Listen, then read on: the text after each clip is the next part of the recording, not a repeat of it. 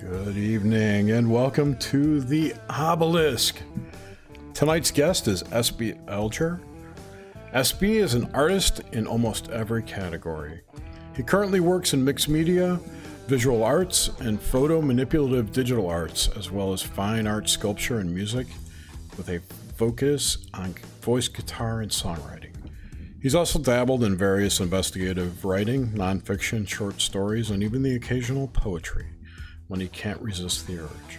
SB was trained in hip-hop jazz dance in the late 80s and early 90s via MTV by masters like MC Hammer, Bobby Brown, Janet Jackson, Belle Biv DeVoe, and other lesser-named choreographers.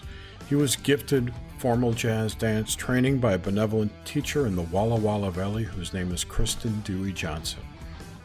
He's currently infamous on the internet via his variety show production called RX Only Picture Show, which he co-produced with sculptor James Maiden and the dearly departed occult and esoteric research master Tracy R. Twyman. SB has been seeking the real truth and studying conspiracies and disinformation strategies since at least 1996. Politically, he's anti-communitarian. SB, welcome to the Obelisk. Thanks. I didn't think about how corny that was going to sound if you had to read it, but I'm glad that I did it. I apologize and I'm happy. So thank you for having me on. It was funny. I was trying not to laugh. That's why I was reading it so weirdly. I always feel so silly when someone says, you need a blurb. And I'm like, oh, man. So this time I just went with it. You guys are the first show. I'm like, I'm just going to go with it. Like, who's really me? Here it is. There I am. I never send one out. It does drive people crazy. I'm like a creative person living a creative life. And it's just too little. Oh, it's true though. Cause I mean, I love the stuff you post. You know, the video. Well, I've always had an issue with bios for myself. I don't know. You encounter people that have like 30 I could do 30 pages. I think a lot of us could, but you encounter those people that have like literally everything. I farted on the 4th, and and then you have people that are more simple about it, like me and clearly you, and lots of people that just, I don't know. It's a bio thing, right? It is. Well, it's so self-aggrandizing. I'd be a liar if I said I wasn't self-aggrandizing, but I'd like to pretend like I'm not. So. Right. I just can't do it. I can't do it. Or at least if I'm going to do it, I should do it live and just masturbate while I'm doing it, because right. It's self-pleasuring. I went to this art school and did this and have been in these exhibitions. And in the 80s, I did all these films, and, might as well just break out the oil. Just let me know if you do. So been 86 from. Let me know when you do that so we can come together. Oh, come together. Yeah, I'll play the bass guitar track, Ooh, drop the bass, baby. That's right. It's all in the bass. Drop the bass when I drop my goo. Ooh, drop it low and bring it up slow. Hey, I hope you clicked that "not made for children" button on YouTube. It's permanently checked on the show. We're bad. It's so fun. It's fun to finally talk with you, though. I mean, it's been forever around the social media podcast circles. So this is a pleasure. I was glad. I reached out to one of your guests. I caught one of your guys' shows, I don't know, 3 weeks or a month ago. And I can't remember the woman's name off the top of my head. But when I went and followed her on Twitter, I'm really suspicious of Twitter, because like a lot of people, I'll go to see if I know them and they're following me and I'm not following them. And I usually almost follow everybody back if I've got any mutuals. So I think Twitter does this thing where they unfollow people, like you don't have any reassurance that you're actually doing what you tried to do. But when I looked at her, a lot of the times I'll look at people's, who they follow or mutuals and all that stuff. And she had like the Yolo County Sheriff's Department and the California, Sacramento, that's Suzanne. Highway Patrol. And so I sent her a message. I'm like, hey, you must be from the Sacramento Valley, because that's where I was raised. And so we had a little bit of a laugh. And it was Suzanne that she said, oh, well, you should probably go on their show. And I was like, oh, I'll do it. I'm just now finally getting free time enough after moving and everything that I can start to reapproach things. And I'm very glad to be here. It makes I feel honored and really happy to be here because I love what you guys do. Likewise. Well, we're happy to have you here, and we love Suzanne. Hello, Suzanne, if you're out there. Yeah, we're gonna probably have her on next week. Suzanne for the May update. She's like officially on the team here. She's not even here. Where the fuck is Suzanne? God damn it. Oh, no. So what, if I can be so bold, what inspired your move? Oh, my lady was offered a job that was just not able to be refused, and it was just a great opportunity. And when she consulted with me about it, I said, let's do it. And she was able to move over here first and start working immediately. And so me and our 17-year-old spent the next 4 or 5 months, haphazardly packing everything into boxes. I could have done a little bit more organized job in retrospect. When I'm going to look for something, I'm cursing myself. So I'm sure that means that these, my lover is probably really cursing me whenever she's looking for something. Oh, yeah. But we made it, we were able to do it, and it's a great, and not only that, but she's really encouraged me to take advantage of the whole opportunity to really just move full blown into art and being an artist.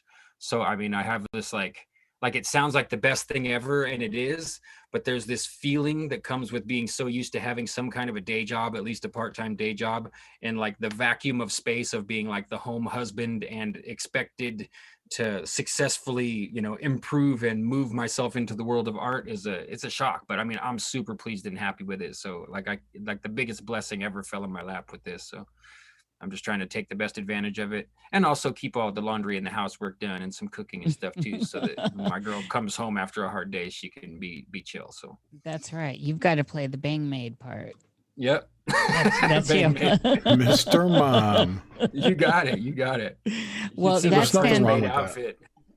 It sounds like a really great move forward. And I like this. I'm not going to say it, but I like the state you ended up in. And so, especially in this climate we're in right now, kind of socially. It is. It's chill over here. It really is. And especially if you get out of the strictly downtown metropolitan area, it's like nothing's going on, Yeah. Like if you mask up and go into one of the smaller outlying communities, they're just like, what's wrong with you? Yeah, are you supposed to be sure you're not supposed to be closer to downtown? But it's funny because as you graduate away from what I would call the liberal center, because that's the way it always is with a metropolis, the signs go from, hey, we're really strict about this, up to and including like at the mall. If you go to Eddie Bauer, it'll say, hey, we know that the governor let the restrictions down, but we as a corporation did not. So if you're going to come in here, all the way to, you get a little farther away and it's like, well, masks are recommended, but not enforced. And then, you get a little farther out and it's like, they look at you like you got an extra head if you're wearing that stuff. So. There is some sort of observable situation going on like that around all of the major cities, especially the more, let's put it, tragically hip cities. Yeah, that's a great way to put it. I never thought San Francisco could get more tragically hip than it was, but I was wrong. Well, it's knee deep in shit right now. So tragically hip. Literally and figuratively. When you got poo maps, then that's tragically hip. Like they're so cool. Everything smells like shit. Oh, the weirdest thing. Speaking of poo maps, COVID regulations, and poo maps. I had to do something that I really prefer not do, which is walk into a Costco today. And so I had to walk into a Costco, and there's a great big reader board, and it says all this stuff. Like I didn't stop and read it, but the people are crowding around and they're trying to enter because this isn't one of the outlying communities. Everyone's just bum rushing the door, and the one little lady who's supposed to be handing out masks or telling people what's up is like, if you got your vaccine, then you can go in, and she's pointing at the reader board. And so I just nodded my head at her and smiled like, oh, good. Yeah. Of course I did that, lady, So that's survival 101. As far as I'm concerned, why make your life harder? And if you can, and as long as there's not some sort of show your arm badge situation, nodding and saying yes and going in is works, right? Least amount Yeah. of friction. Yeah, It gives her and anyone else that sees it that reassurance that they're all good. Because I'm not trying to trip on people. I know a lot of people are like, I think the idea to make it into us versus them is the goal. So I Yes. really try to remain in compassion for people, even if they're being complete dullards or idiots. Like I still like I just try to understand, like, hey, it could be you, you know, you could be in that position. So, you know, be kind. But man, it's so weird. It's so I mean, that's why it says in my description that you read for me that I'm anti-communitarian, because communitarianism is I know they call it technocracy and all this other stuff, but there's this amazing author named Nikki Rapana up in Alaska, and probably in the middle 2000s. I landed on her work, and it really enlightened me, because she had, you know, you can download her book nowadays for free. It's called 2020 Our Common Destiny. That's how much insight she had, right? Like it was called 2020, the book. And that's the real underlying legal philosophy that they're using, is this thing called communitarianism. And of course, no one's heard of it because they only talk about it in their academic and political circles, and they give us other words like the New World Order or technocracy or Yeah. you know, anything but the actual legal architecture that underlies it, you know. Well, of course, this is the 8th grade level thing that goes on. Exactly. And it seems like we're needing to actually drop that more down to the 6th grade level. Or Unfortunately. there does seem to be a shift in, and I'm not sure if it's just more people being myopic with everything, or there does seem to be a shift. This is just in my observation in the level of intelligence that I'm noticing in mass. Going on along the interwebs and in real life when I encounter people. And I don't know what to attribute that with, but I do know that it's noticeable for me. I feel like half the time I'm the only person that's not high, and I'm dealing with high people, right? And that may not be true. I may have had an edible or something, but it feels like I'm dealing with a lot of people that aren't cognitively in a play mode where you can interact with them intelligently. And I think that might be part of some of what's going on under the surface here with some of the, I guess, air quotes, agendas. No, I think it is for sure. I think for years they've been engaged in this really long-term, what we call Fabian process of dumbing people down, and Yes. it's worked terrifically. And now everyone has an emotional foundation instead of a logical one. If they're younger than us, you know, I'm 45. I don't know how young you guys are, but Oh, you're and in my so gen. yeah, it trips me out because it's like, well, you know, like for one thing, you grow up and hate that all of the adults that were in your life were pretty much right, you know, about a lot of things, you know, that was disappointing. But then you get to these younger generations, it's like, you guys don't even have the foundation to hate against of what I wanted, you know, like I hated that their logic was correct and that later it made sense. And now it's just like, if I feel it, it's true. And it's like, no, you can't live your life that way, can you? It's based on your feelings. Yeah, I mean that, it's great to have that intact with the totality of everything, and not necessarily the only functioning. Like just to be emotionally moving around the world according to your feelings seems dangerous to me, and it's definitely a challenge when encountering hardships for people who are functioning like that. So this is why we have cry closets and all that. Yeah, very exclusive and constantly changing safe spaces. Yes. And cry closets is what I've been hearing that lately. Yeah. I can't imagine being in any situation where I need to excuse myself to cry. Like if I really feel like I'm gonna cry, you guys are stuck with it. I'm gonna cry. I'm not gonna go take privacy. I'm just gonna cry. So you have to suffer with me or ignore me, one or the other. And I think we see now where the political correctness movement has gotten us that over the last 30 years. I mean, you're old enough to remember back when it started. Remember when, Yeah. remember when Bill Maher had Politically Incorrect Yeah. railing Yes. against that system, and now it's like he's a member of it. Well, it's the inversion that we went through. Yeah. But it's funny with the whole idea with some of this stuff too is funny because in my life, if I'm not a crier, and but when I cry a river. Anyway, so in my life, when I've been overwhelmed by emotions and I can't ride through and I need to do something about it, I've always, if I'm in public, gone to the bathroom and gotten a stall. But then I'm not a wailer. So, if you're in there just wailing and screaming, I suppose that's a different situation. And I'd like to see those cry closets. Are they soundproof? I mean, Yeah. I mean, if they are, I difference? know, because I might need to find out how to pick the lock and go get that soundproofing for my future studio I'm going to build. So, yeah.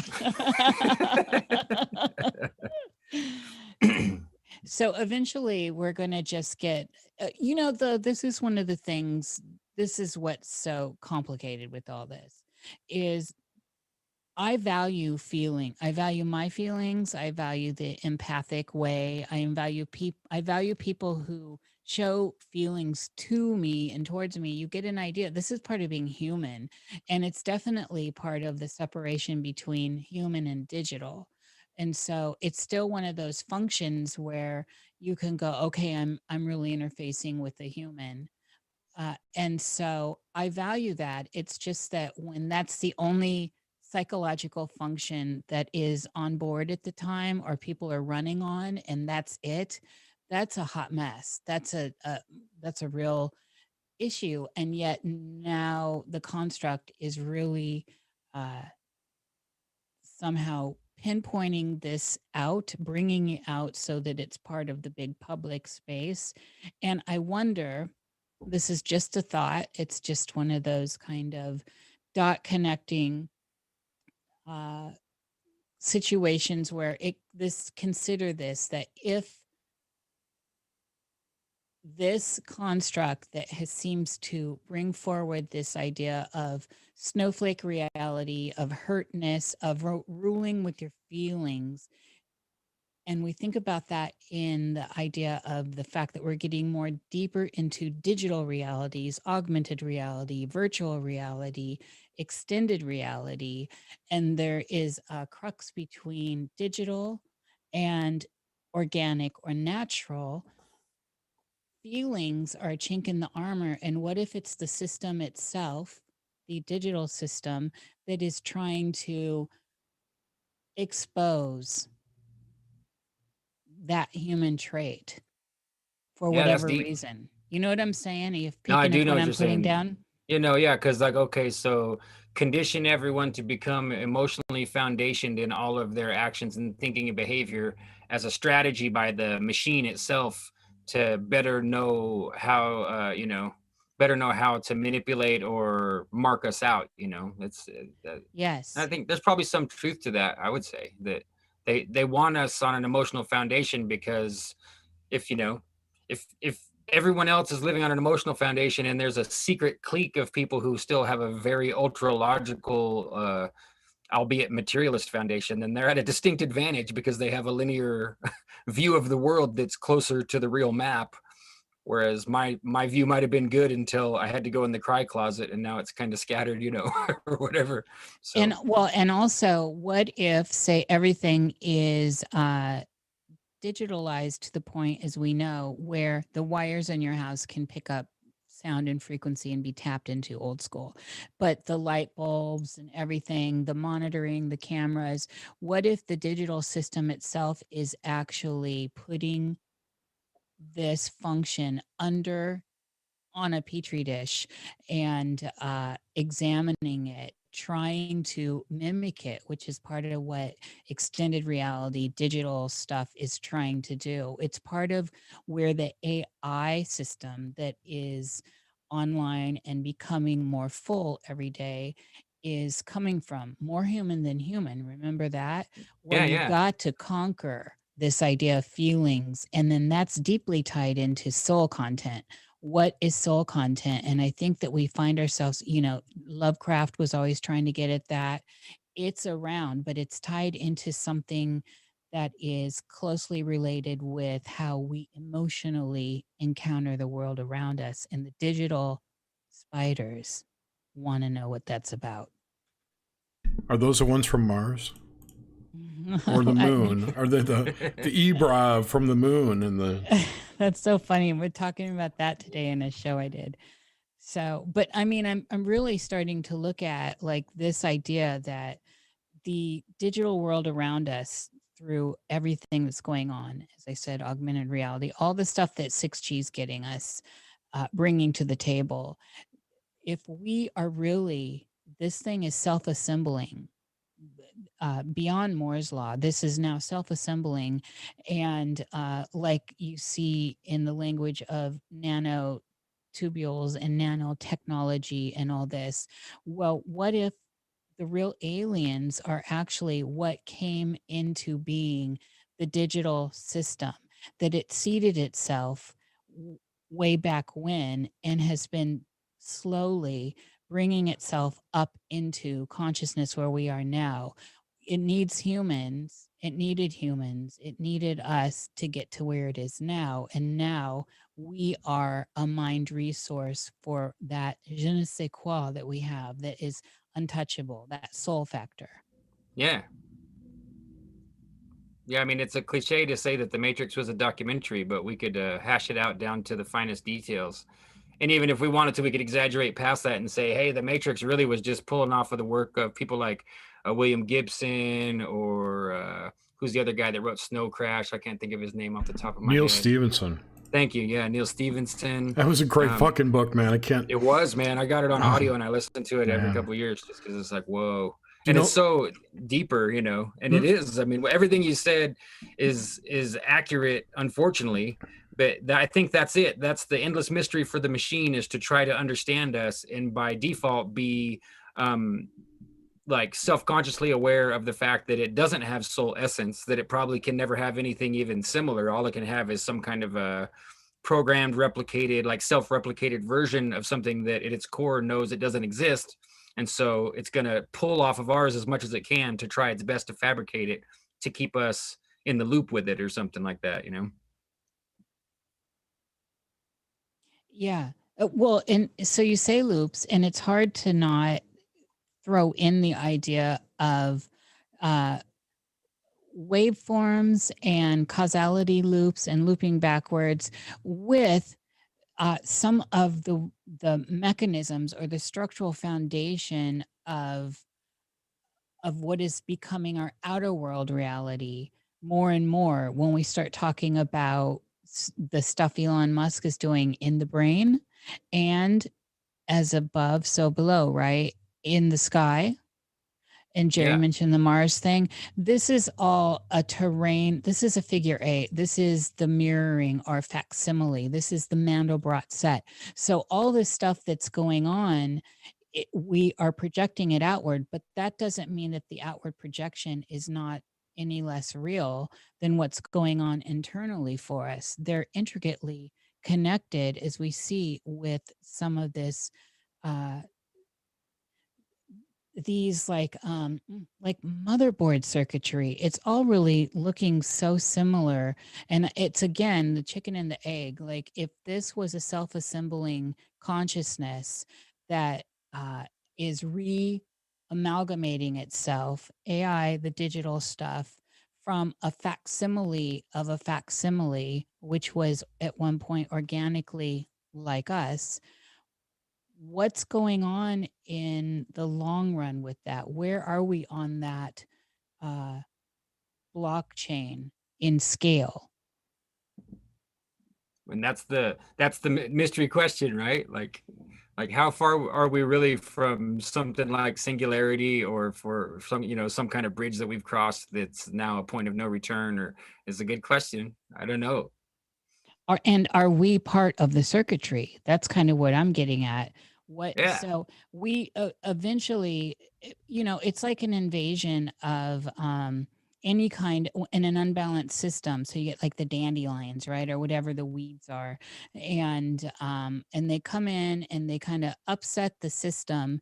And if you step back and you just let them do it, the system rebalances ultimately. And it may not rebalance with, say, what the gardener wants, but it comes to a rebalance with whatever the invasive species was. And my observation in natural settings is that usually if it gets too out of control, something else comes in to thin that out. Just like a lot of poisonous stuff, the cure grows right next to the poison.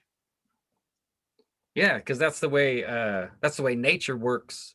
So if you garden too hard and spray too much Roundup, then eventually something even more extreme than the typical what people call weeds, which are actually usually pretty useful plants, then something more severe comes. The same thing with the body, right? Like the body uses bacterium to fight off imbalance in the body, and if it's not doing a good enough job, then parasites will come on board, and people get freaked out and they want to remove the parasites from their body. But they don't realize that it's because the terrain of the body is appropriate to needing the help of a parasite. So you have to do this far greater adjustment to really, then if you kill off the parasites, maybe you'll be okay. And I'd say it's the same thing scales to bigger levels than we could see, right? Like it's the same way with the local bioregion. It's the same way with the earth and the sky, and who knows what else. I mean, I'm a flat earther, I'll confess. So I don't believe in space, but that doesn't mean that that's not something. There's definitely a sky full of stuff. Stuff's happening up there all the time. We don't really know what it is, in my opinion. Yeah, but it's between us and the firmament. Yeah. It's interesting. Not that I'm a flat earther. Sorry. I'm shape I'm shape agnostic. I'm just gonna put it out there. A lot of people are, and I understand that too. I don't. The way I look at the whole shape of the Earth debate is considerably different than most of the crap you'll find on YouTube, because I landed in this crazy group called Ethiopian Enoch Square Flat Fact or something like that. It's this crazy guy from Australia named Sam, who he's kind of mellowed out now, but he kind of rules the roost with a pretty stern fist, and he keeps all the round map stuff out. So it's more like a square map with 2 moons and 2 suns and like all this stuff that doesn't, on the surface, it seems like even more wackadoo. But if you start doing physical observations, especially as groups, you start to see the logic in it. And so, it made a lot of sense to me, but you won't see that get any traction almost anywhere. It's all this Mark Sargent, Patricia Steere stuff and Eric Dubay and all that weird stuff. I don't know what to think about that. But we had David Weiss on not too long ago, and I like Dave. He's good guy, and makes compelling arguments, I think. But I was on a show with him, a roundtable show with a guy named Dean Reiner. If you guys aren't aware of Dean Reiner, he does a podcast called Up is Down, and he does some good stuff. He does some really good stuff, and he invited me to jump on there. And so I like David Weiss too. I mean, our ideas of what we think works are different, but to me that's another sign that it goes back to what Nish was just talking about. Like if you're going to have an emotional reaction because someone uses a round map and they haven't switched over to your awesome square Earth map, then you're not being patient and kind enough with them. If you want someone to really have an enlightened moment, you got to give them the rest of their lives to come to it or not, and be okay either way. Which brings up a good thing. Another point about the the whole 60 Minutes UFO thing that happened this last weekend. Yeah. How the observation I made was that up until that point, the world thought that if you believed in UFOs, you were a nut job, Mm-hmm. But that kind of just flipped it around now, because the public was initiated into it by the quote-unquote authorities. So now it's, if you don't believe it, you're a nutcase. You're conspiracy. It's interesting how that inverted with a 13-minute segment. Chapter 13 minutes. Interesting. 13 minutes. I didn't know there was a 13-minute segment. Of course. Of course it was. I'm surprised it wasn't. That stuff always, and it happens so much now. We're in such a full-blown inversion blizzard for the last, what would you say, 5 or 6 years, maybe even more. And it always makes me think of the part in the book 1984 while they're there together. They call it the 2 minutes hate, and they're yelling at the Emmanuel Goldstein character. And right in the middle of it, they switch all the banners so that the enemies have changed. So now we're no longer at war with blank, but we are at war with blank, when just a minute earlier it was the opposite, and everyone's supposed to pick up on it and go with it and not, not be confused, not be full of doubt. You have to just seamlessly switch enemies 180 degrees. And it seems like we see that all the time. I was pointing it out to my girl when we're watching movies, because, Captain Hook is the good guy, Superman is the bad guy. So many movies have inversion themes. They're subtle, and it just seems like they're digressing in the plot, or, trying to take a new angle. But if you look at things from a syncretic and inversion point of view, the paranoid conspiracy point of view, then you see it completely different. Yes. Yeah. Maleficent is the God Queen now. That's right. Well, it makes me think of what you were talking about earlier, using the parasite analogy. And my question is, who's the parasite? You know what I'm saying? This is a matter of perspective. This is a matter of perception, and it can change. It's very, very liquid. Yeah. And that's kind of was my point, because I do stick by a pretty strict diet most of the time, of just eating like raw salads and fruits. And sometimes I'll slip and get back into kind of eating junk food, vegan, or even eat cheese sometimes. And don't misunderstand me, I'm not judging anybody else's diet. People can eat whatever they want. But it does work if you change over to this diet for the body to become restorative and detoxify and do things. There's thousands of people who've done all this amazing work to heal themselves of what people call, incurable diseases and stuff. But so if you do that, then the parasites just naturally leave, because of what you said. Because I was useful here when your body was filling up with acidosis and things that created an environment for the parasite to thrive, and they have a usefulness in that environment when that terrain exists. So if you take 5 years and change your diet and everything, then the parasites just tip their hat and grab their suitcase and say, we got to get out of here, man. There's nothing here for us anymore. We got to go somewhere else. So are they really a parasite? This is just a word that we've all agreed to use when, really they're useful. There was a time I was considering drinking some turpentine because it kills all the parasites in your body, but I studied more. School. Yeah. And people do it and it works. Southern, yeah. Yeah, exactly. It works. But if your body's not far enough along, or God forbid, if you have a lot of bacterium and candida and parasites in your body, and you do it without being ready to let it cleanse out, it can make you really, really sick, and people do that too. They think, hey, well, I'll detox. Like, you don't want to detox, 30 years in a weekend, it could kill you. You make your teeth fall out and all kinds of stuff, Well, but even on a larger scale, so if we macro this, so talking about parasitical stuff in our own starships, our bodies, well, in a macro view, we could be considered parasitical to our system. And I'm not talking in the sacred, and I mean this jokingly, Saint Greta cult. I'm not talking about that at all. I'm talking about on a whole different level that takes into account, yes, our material, physical world, but also these other dimensions of consciousness and reality that we swim back and forth from. So we could conceivably be considered parasitical in our biospheres. Yeah. Well, that makes me think of all the Gnostic scriptures and some of the stuff in the Quran where the devil's refusing to bow down to Adam, so that man is the enemy. Man is like, you're the thing that's not supposed to be here. There's, that's what pops in my head when you say that.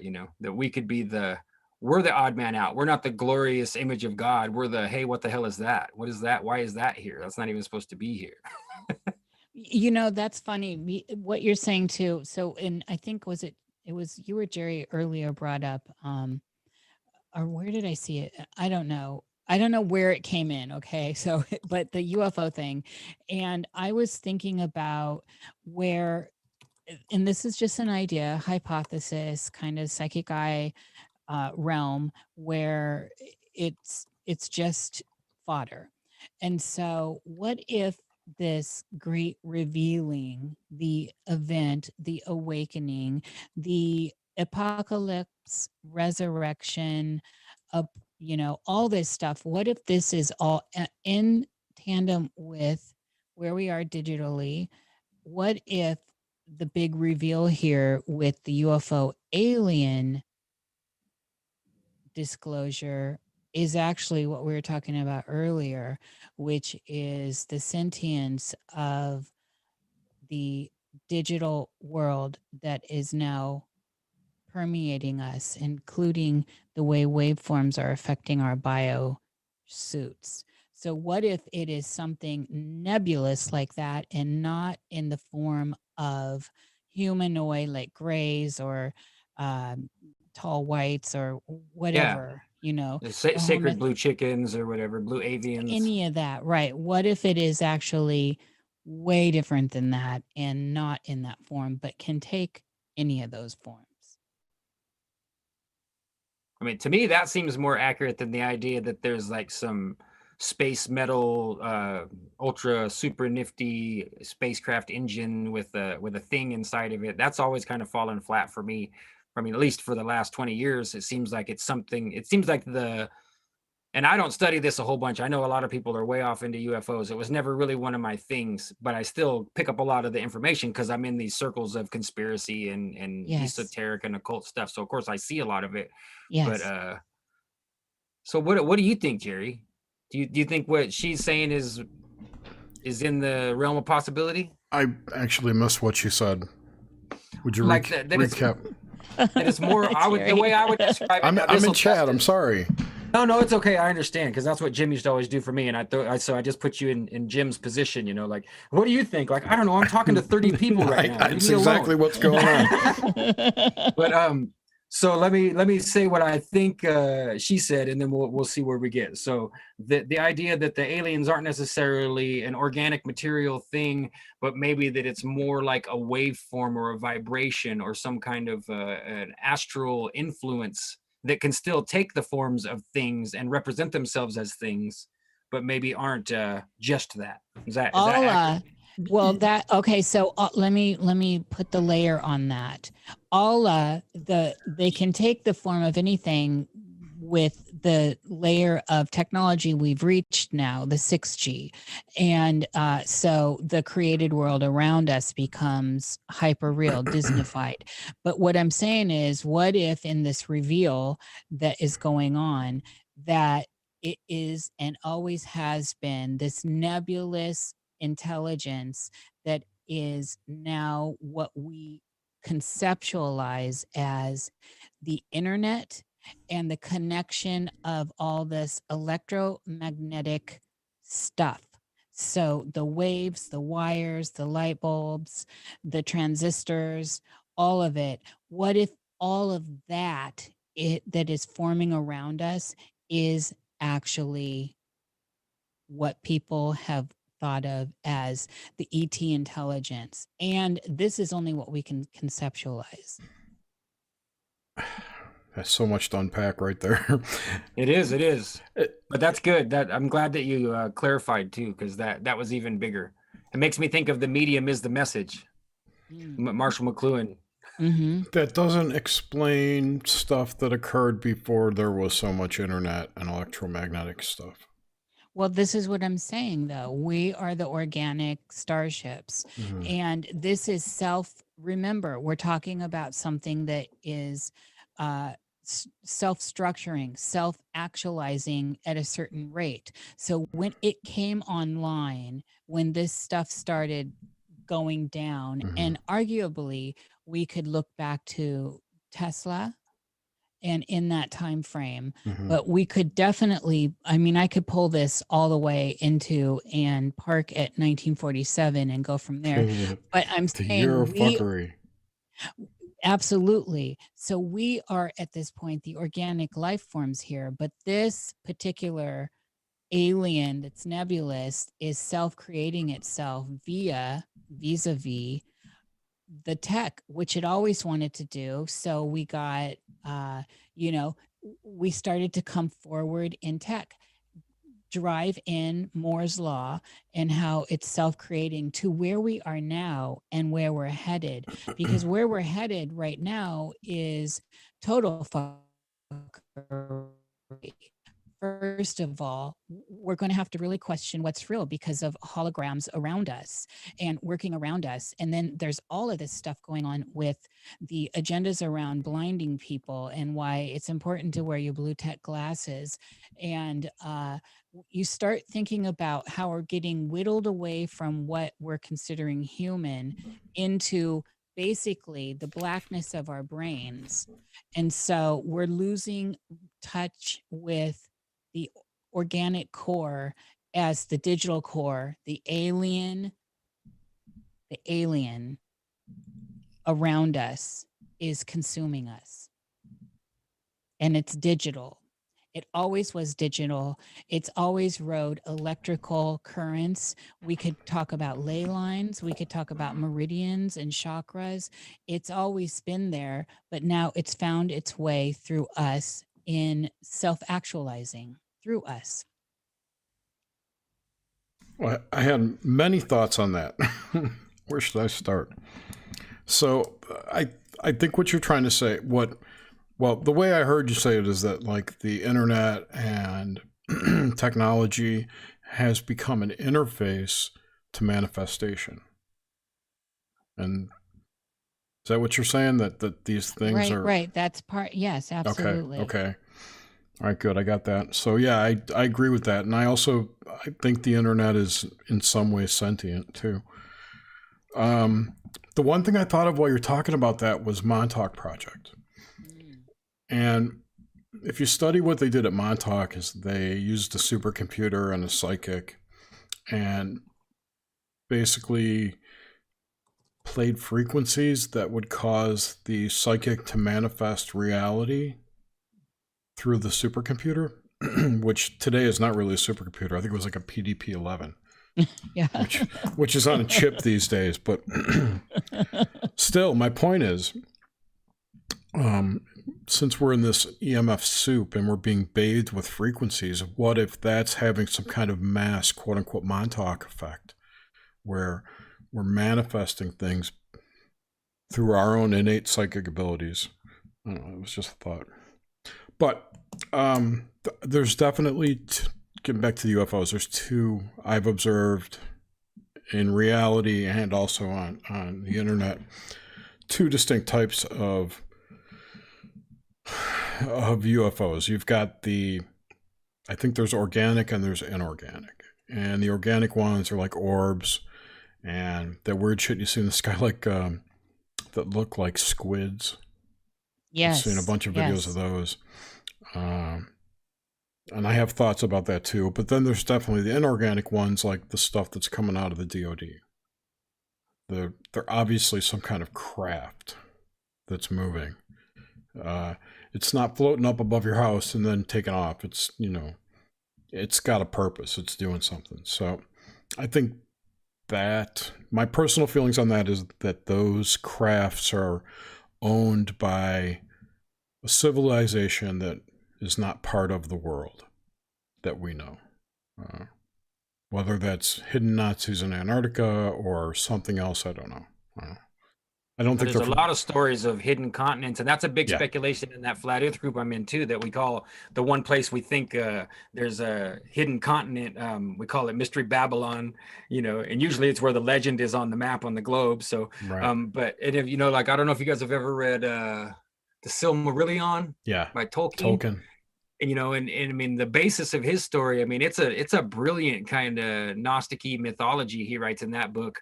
And so I don't remember if they're called the Vanir, but the gods that manifest first, that come from the oneness of the supreme Godhead, they have control over all of the natural function of the world, and then if I remember correctly, they manifest yet into more material beings that are still like gods, like titans, or and then they end up hiding themselves on an island and taking influence over the rest of the world. That sounds like the Marvel comic Eternals. Yeah, see, I might not have read that one, but I mean, this story repeats over and over again, right? Yes, yes, it does. To me, this kind of leads to the plus ultra, like you said. You mentioned the plus ultra briefly at the beginning there. Yep.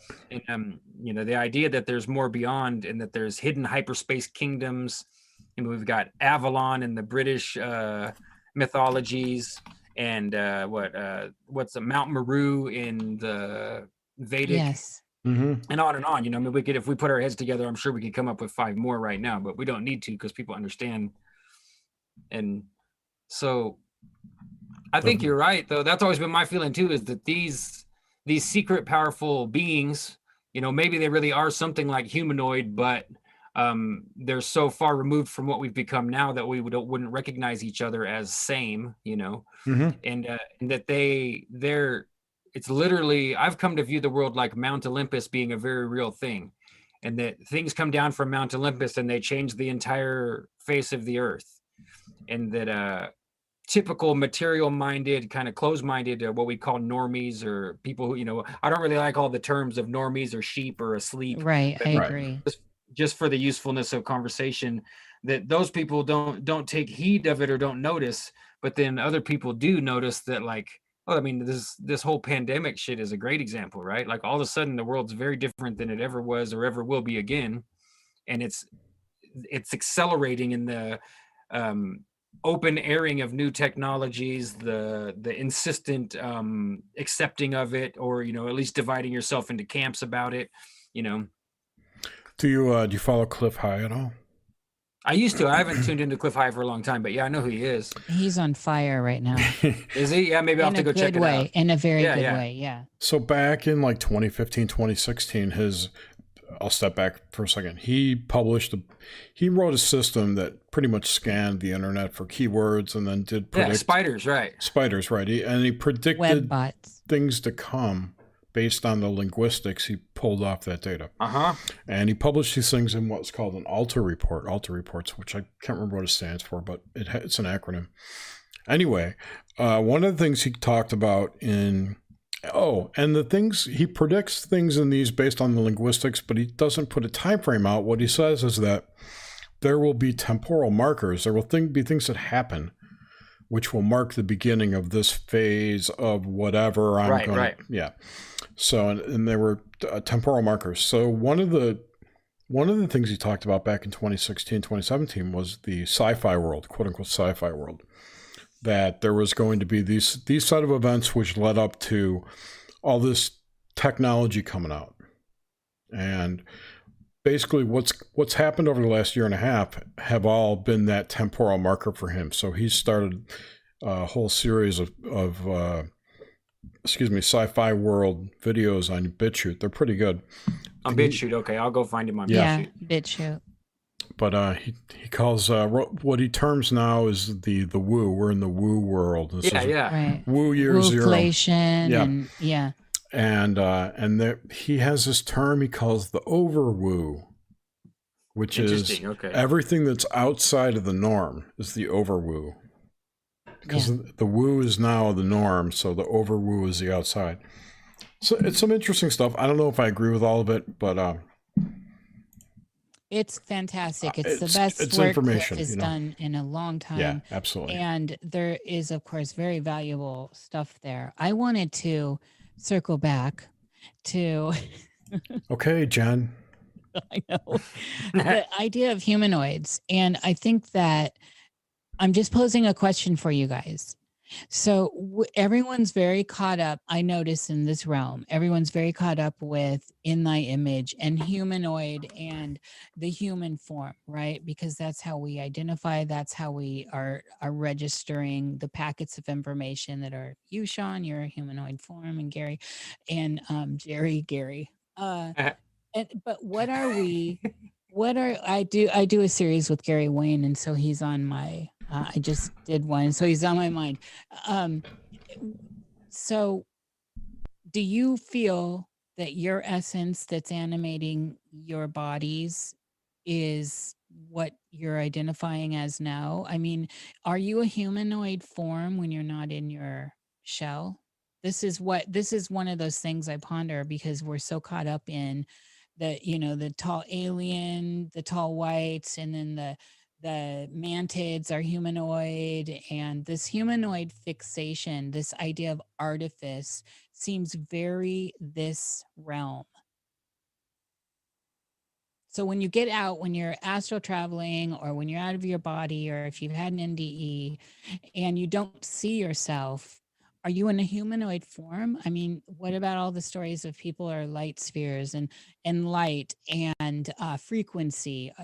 So I'm what I'm throwing out here is how important and why is this humanoid fixation important to the idea of disclosure and the others, the ETs out there?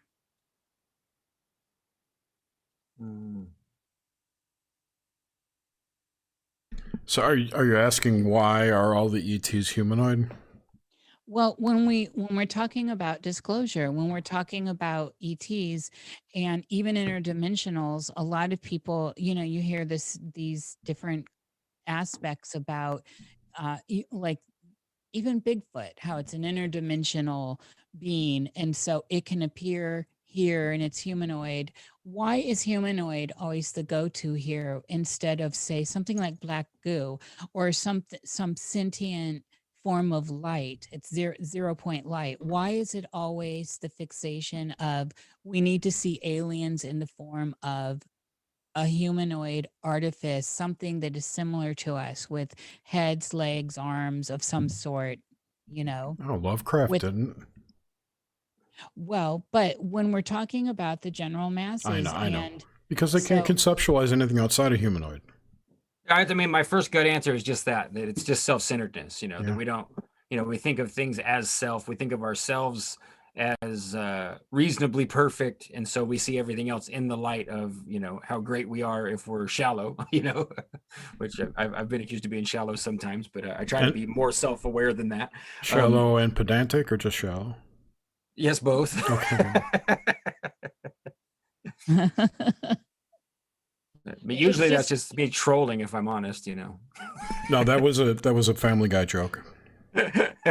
Shallow. Yeah, I didn't catch it. I watched some Family Guy, but I think I got disturbed by it was Stewie's matricide, and I just couldn't tune in anymore because all I was doing is waiting for him to try and kill his mother again, and it's like, I'm gonna turn this thing off, man.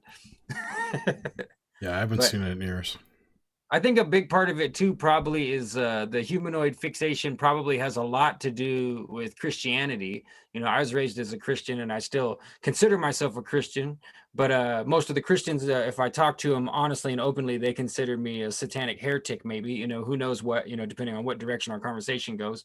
Yeah. But the idea that a good, we could say, technically we could say the whole Western world at one point or another was under the yoke of Christianity in one form or another, and so it was browbeaten into not just us as individuals, but into our what I would call cumulative psyche, that we're made in the image of God, and so that puts in people's mind the idea that man, physical, the shape of a man, is also the shape of God, which I think is limiting. Personally, I don't agree with, I think we could be made in the image of God without it meaning head, arms, feet, shoulders, knees. It can be more than that. I think that's a very limited, a very shallow and pedantic way to look at it, that you're just talking about the shape of a human body. But I do think that things carry epigenetically and psychically across all the generations, so that if we have this huge Western world of people all being told that Christ is the image of God, the manifestation, the Son of God, and that we're all made in the image of God, then it creates this anthropomorphic centricness, to use a word that's too big and means something, but is not very useful otherwise. Anthropomorphocentrism, how's that?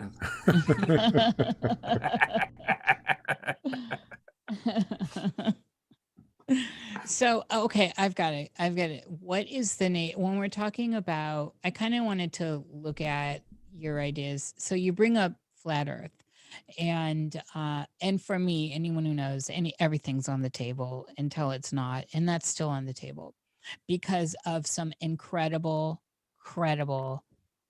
people out there with questions that I feel are not solidly answered when we start looking at the globe theory. And but I don't have bets on any horse. Right. But I'm wondering, what's the nature of from where you come outside of the firmament? What is outside of the firmament?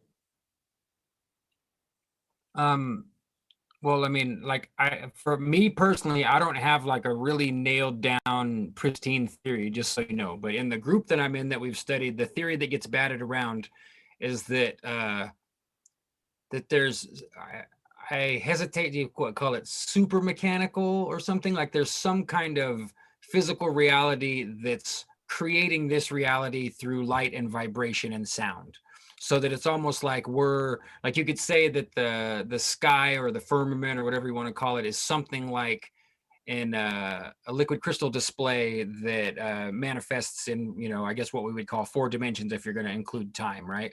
And so, and that it's something kind of like a huge, I'm trying to think of Snow globe? trying to think. Yeah, well, no, it's No, I know what like you're talking about. It's a projection through something. Yeah, right. And so I was trying to think of remember those things that spin around and they make it look like the horse is running? It's not called a rotoscope. I think it's stereograph, or is that what it is? Yeah. So I mean, that's the theory that's been batted around. And if you were to read the details on the threads, it has some credence, but there's no way that I could present it to you guys right now off the cuff to make it make any sense, you know? Yeah, I personally think the sky is a 4-dimensional interactive hologram. And that sounds really similar too. Yeah. Not necessarily holograms like we think of them today, but, you know, right. A digital projection of some sort, or it could even be analog. I don't know. I don't know what it is. Right.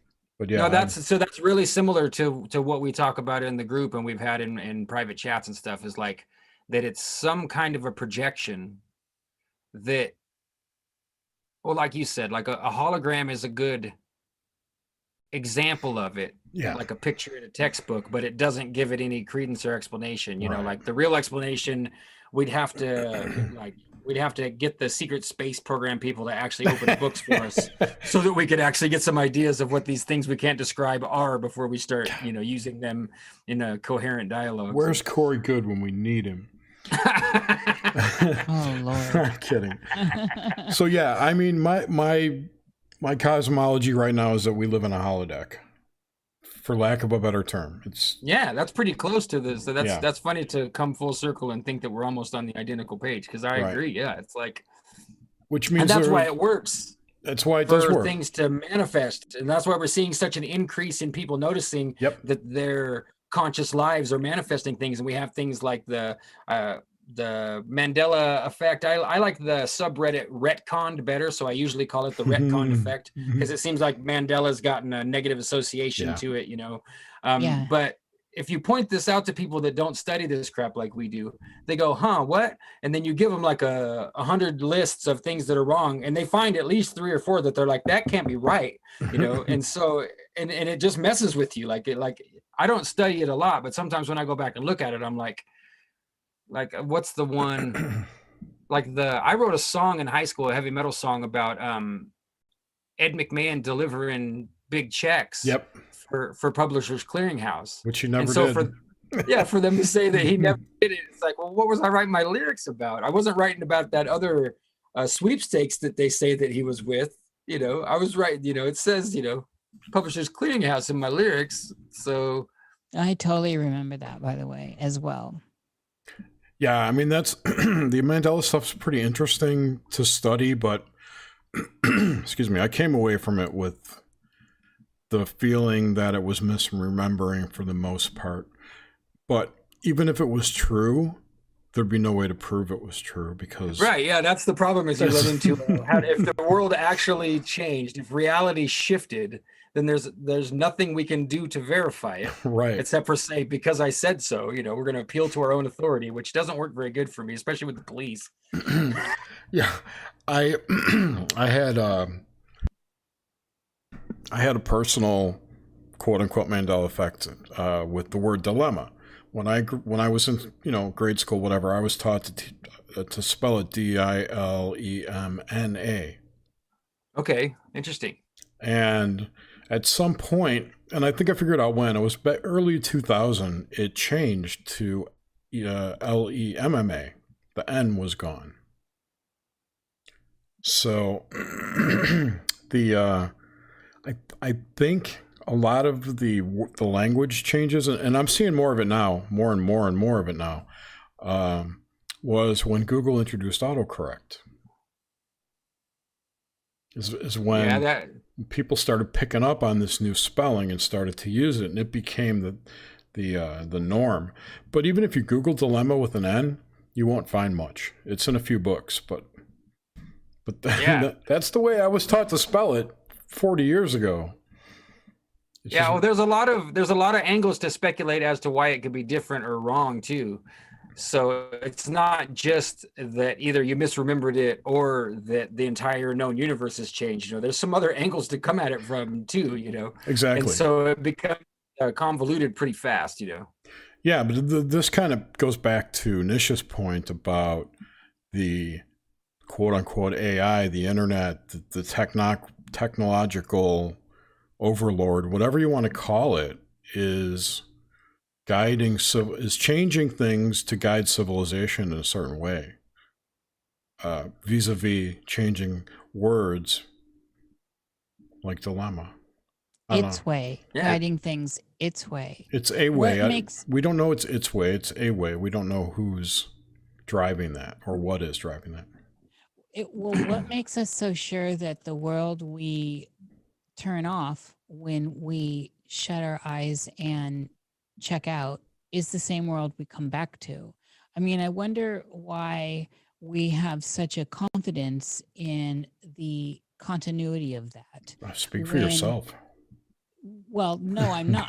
This is a question because, I'm riding these waves with you. Right. But, I mean, this is the same. If we inverse that, it's the same thing with when you turn off this world and you go into vis-a-vis REM and into liminal states and dreams and wherever that can take you, that you would expect to go back into the same narrative, say, that you were having the last time you were there. And now with some of my dreams, I mean, I have places I go and I have a house. I have some places I have an apartment, and it's all familiar, and I just go pick up.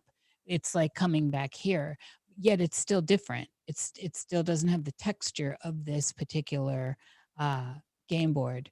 However, there is this like expectation collectively that is a gravitational pull that is electrified and magnetic, and somehow through all of that keeps us attached to this particular narrative collectively, where I can constantly I can wake up and go bitch at Jerry, and have my same tea.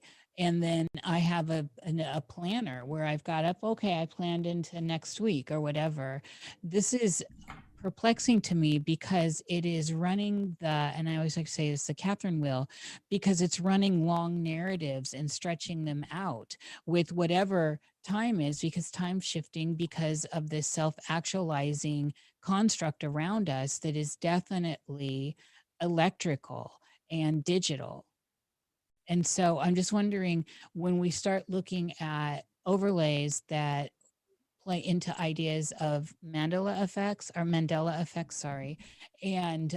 deja vu, and these different forms of causality looping,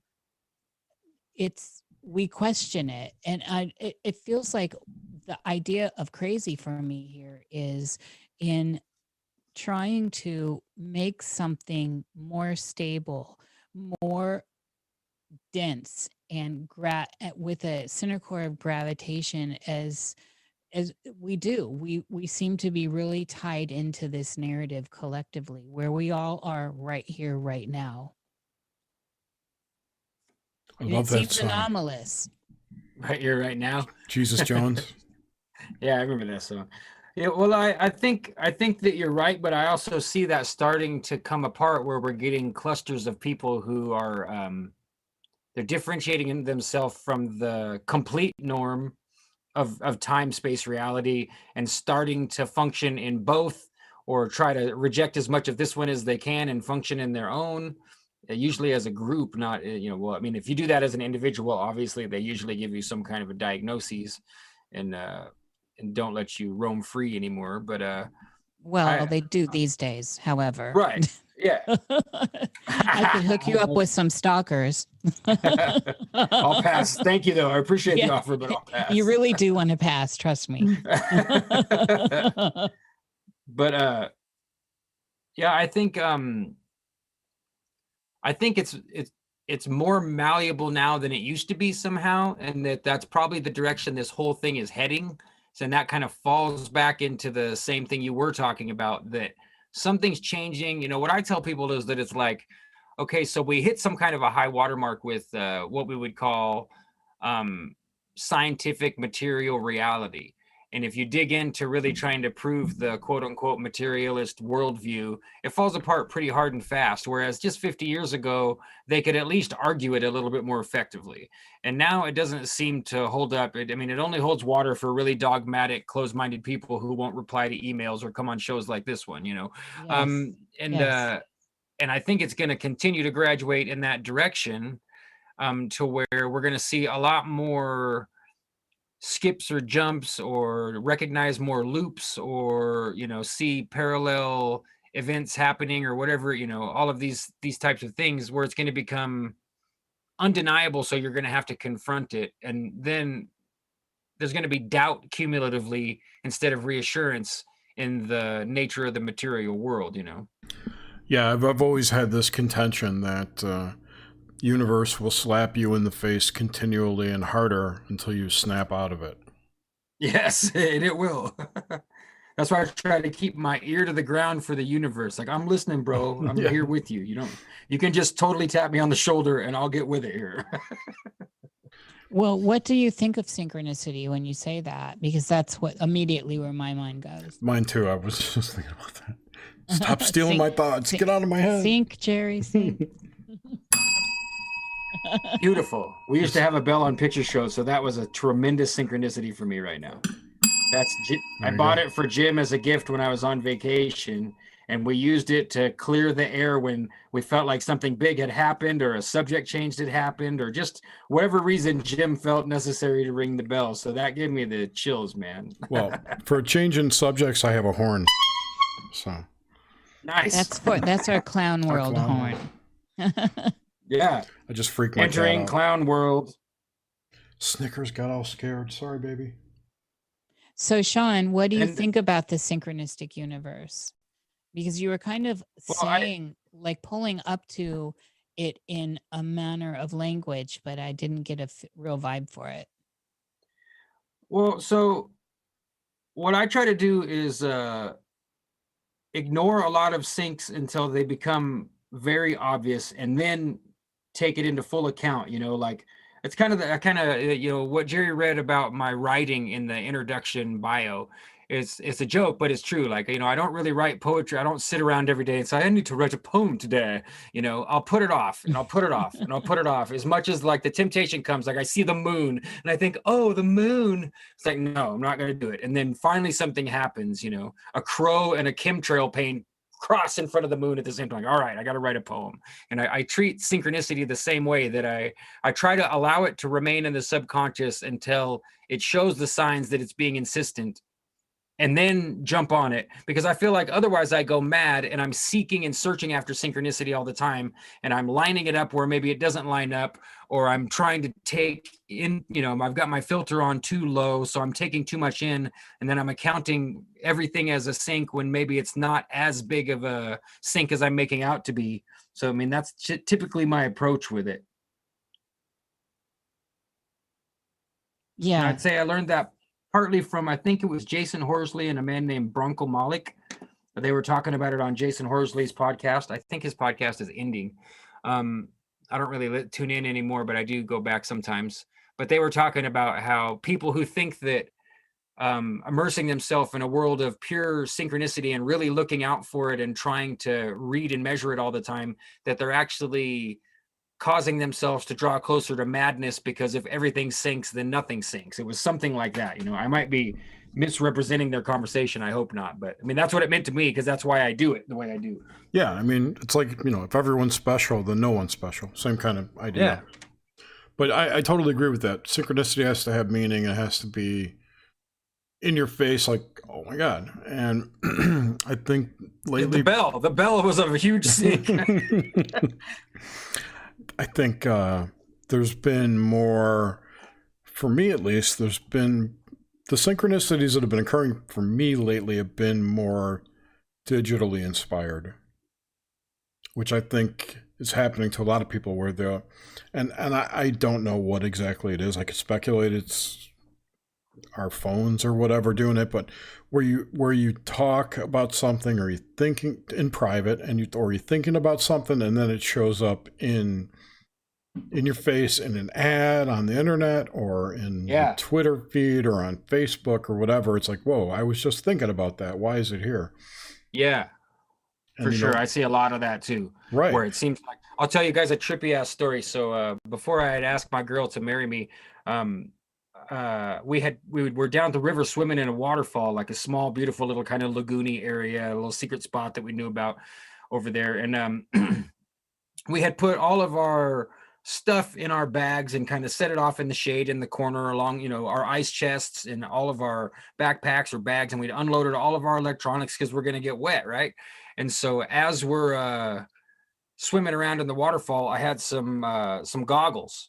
And I jokingly, I was foreshadowing and hinting to her. I said, I'm down here at the bottom of the falls looking for an engagement ring because I can't afford to buy one right now. It's just a joke. I'm just being a smart ass, And when I got back to my phone, not even 2 hours after we were done swimming, I was getting ads like crazy for engagement rings. And it's like, how's that work? Like, what, you can feel my vibration, Facebook? You can read my mind. You can, like, you've got some kind of input on me when I'm under the water at the base of a waterfall. And so that really tripped me out as far as, like, yeah, I couldn't ignore it at that point, Jerry, for sure. Like, what the hell is this? How could this be?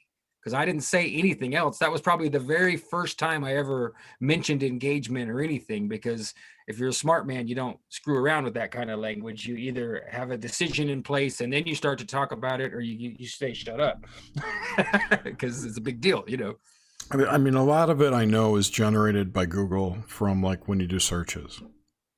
And that stuff's all stored somewhere and is fed into all these other websites to produce those kind of things. But there's other ones where, like you said, where you never typed it in. You just thought about it like you thought about it in your head. I've even had lately where this was funny. This happened to me. I talked about this last week, I think, with John Carter. The Disney movie called John Carter. Oh, that sounds familiar. It's about a Civil War soldier who gets transported to Mars. It's actually not a bad movie, so I recommend it. But I was looking on YouTube and I saw something like there's a guy on YouTube named Joe Blow Videos, which he does like deep dives into what happened with movies and whatnot, why the production failed or didn't fail, or what went wrong with the entire production. Anyway, they had put out, this was a couple weeks ago, they put out a show about what happened to John Carter. So I watched that, and just watching that set off this cascade of synchronicities with John Carter. I started getting more suggestions for John Carter. I talked about it with Suzanne and Adam. We were talking about John Carter, and then I actually watched the movie that weekend. And then like 2 days later, someone else had a video talking about John Carter and the synchros around John Carter for him. It's like a double synchro that spanned two people. It was really weird. Yeah. It was Yogi Chander, by the way, who did that video. I don't know if he's still in chat. Oh, was he in the chat? He was. We love Yogi. Yeah. Oh, he is here. Yeah. He remembers. He just said he remembers that. Oh, and Matt Modwiz is here. Hey, buddy. How you doing? Glad to see you. Hey, Modwiz and Yogi. Who else is here? Oh, geez. We got a whole cast of crew here. We got everybody. Hello out there in chat land. We have Flavortown's here. Hey, Flavortown. Durple Hayes, Harrison, Jay Armstrong, Kelly Boyles, Lils, Madfinger, NPC 3.14, Oswald's here. Keats is here. Rivers, Oh. Suzanne, Yogi, and 3 people I don't know. Oh, Yeah, my excellent. chat's not. I keep refreshing it to try and keep up with the chat, and it keeps giving me this chat disconnected. Please try again later. So Yogi just said that Emily was talking about John Carter, which I think triggered his.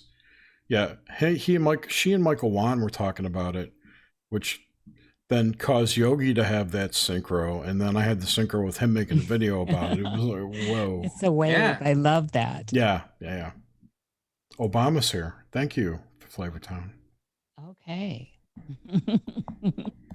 Flavortown is a regular on the Cruising with Steak Patreon podcast, or I'm sorry, the Shonen Dump podcast. So check that out if you're into anime. He's a heartbreaker. Okay, so I want to get into this idea of so I think I mentioned this idea of the mirror. When you look in the mirror, did I mention that earlier? No. Nah, I don't think so. Okay, that must have been when I was recording with Emily earlier. So when you look in the mirror and you're seeing your reflection, what is it? So to backstep, when I'm in dream space, one of the things I do look for is reflective surfaces to get an idea of the eye in the game.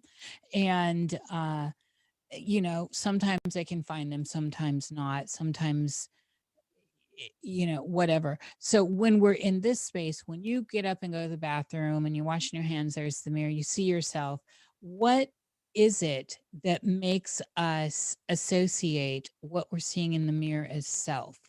And I know this is a big deal, and it's it was overplayed in the era of the great salons with the great thinkers. However, it's something that's kind of coming back around for me when talking to people.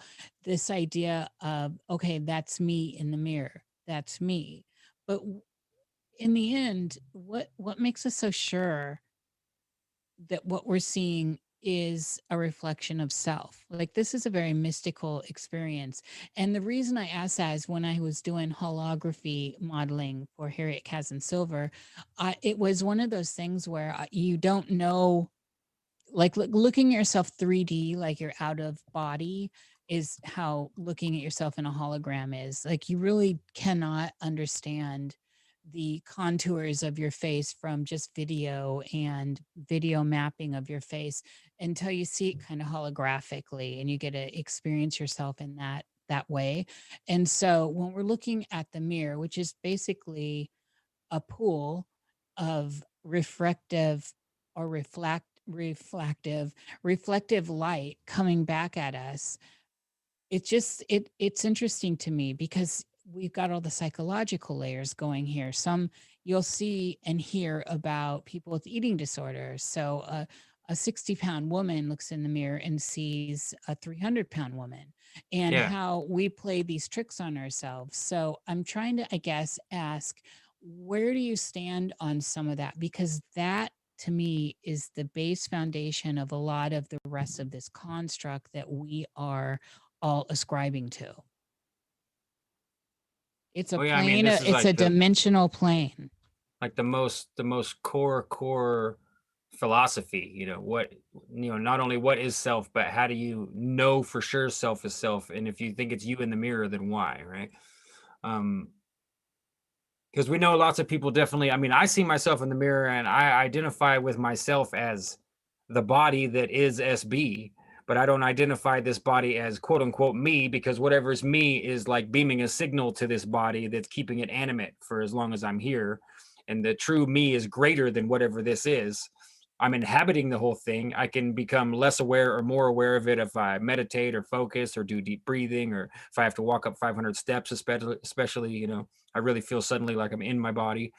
But some people, they have that. Disconnected isn't the right word.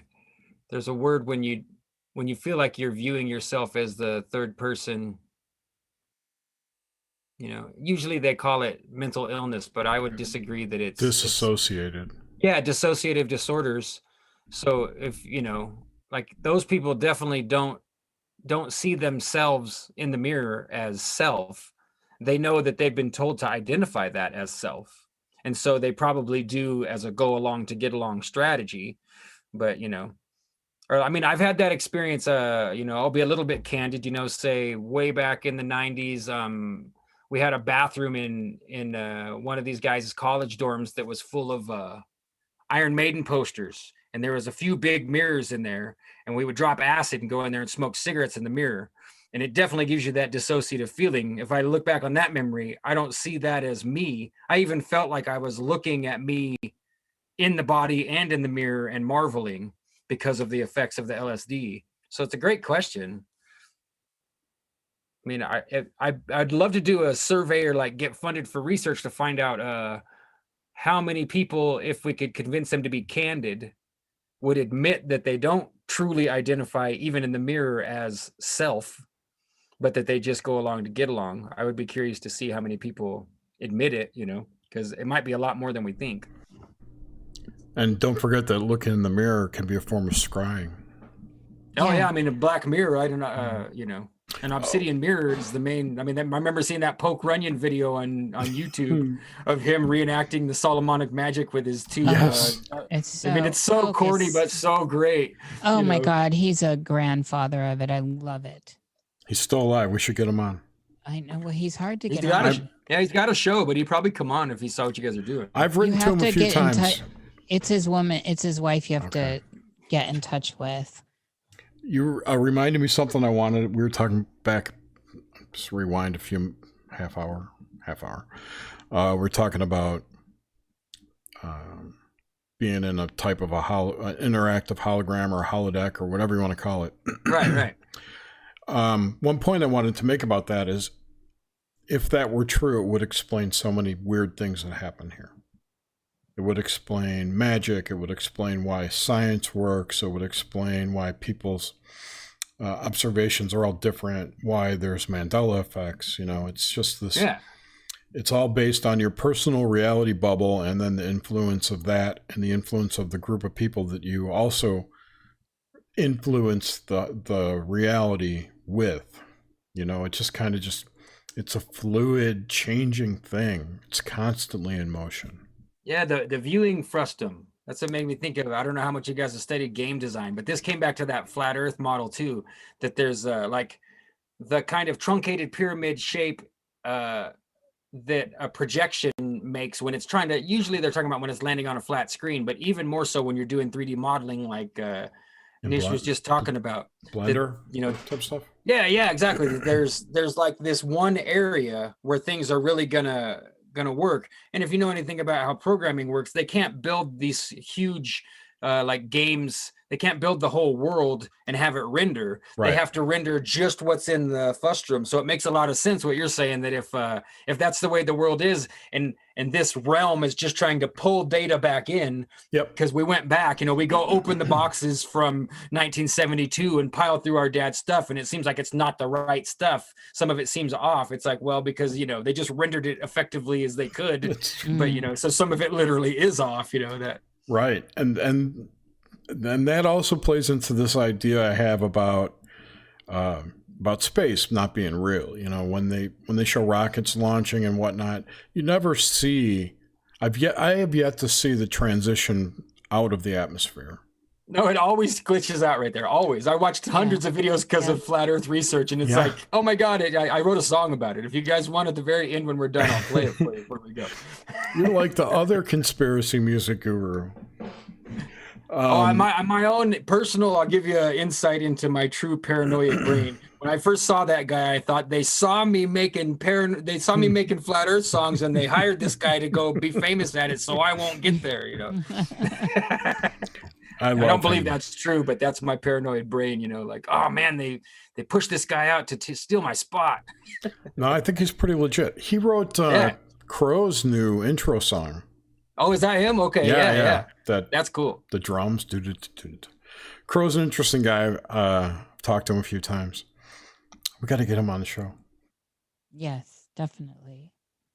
So gentlemen, what is I want to look at field theory, and I want to apply it to this greater conversation we're having. So what is the etheric field in how do you see the etheric field, Sean? Let's start with you.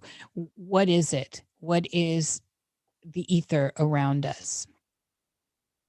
Well, It, the way I see it, I would say that Ken Wheeler from YouTube calls we need himself. him on. I love him. Yeah, So good much. luck. Good luck. Ken Wheeler's hard to written get a hold of. written to him twice, never answered. I know that I love he's him. kind of like a politician. If you send some money and write, I hear he writes back, and I'm not putting him down. People are hounding Ken Wheeler every day for his information because he's such a brilliant genius. Yeah, but his insight about, I guess the way I would describe it is like, if there's just beingness that just is, and we call it God or we give it some kind of a name, but it's just beingness, I see it like a magnet. So it's like this huge magnet, and I'm not even thinking of a physical object. It's just the concept of magnetism, and that there's no real reason for it to demonstrate itself. So the field is invisible until something happens. So when the perturbation happens, something happens, then the field reveals itself, and there it is. But it's really just like, it's just the shadow or the reflection or the evidence of something happening. Yeah, exactly. And that's the way I always see it, is that like there's this interlaced, I see it as a magnetic, because of his videos of the magnets where he shows the live real-time, magnetic field. I see in my mind, when I meditate, I see the whole world like that, and that interlaced system, whatever that is, that's the field, and that it is one unified thing, but that it also represents all individual things, and that if everything could be completely still and silent, like say God takes a nice nap, then it would not cease to exist, but it would cease to show itself. That's the way I look at it, Yeah, that that goes back to his theory on light, on what light is, that it's a field perturbation of energy. Yeah, that's what really clicked for me when he was talking, and I watched that video, or at least a couple of those similar videos, over and over again, trying to really digest it, because it blew my mind, like, can we you have to with him. But for those listening, his theory is that light doesn't travel, that there's an emitter of some type of energy, and that energy travels through the medium, which he thinks is the ether, and I kind of agree with that. So travels through the ether, and it disturbs the field at some end point, which manifests as light. So it's the perturbation or the disturbance of the field at a certain area that generates the light. The energy plus that perturbation makes the light. It's not that the light is actually traveling in photons and packets. He disavows anything. He calls anything that's particle based the cult of bumping particles, right? Yeah, that's his thing. Atomism, yes. Right? Yes. Yeah. And I tend to agree with him. I really, it blew my mind.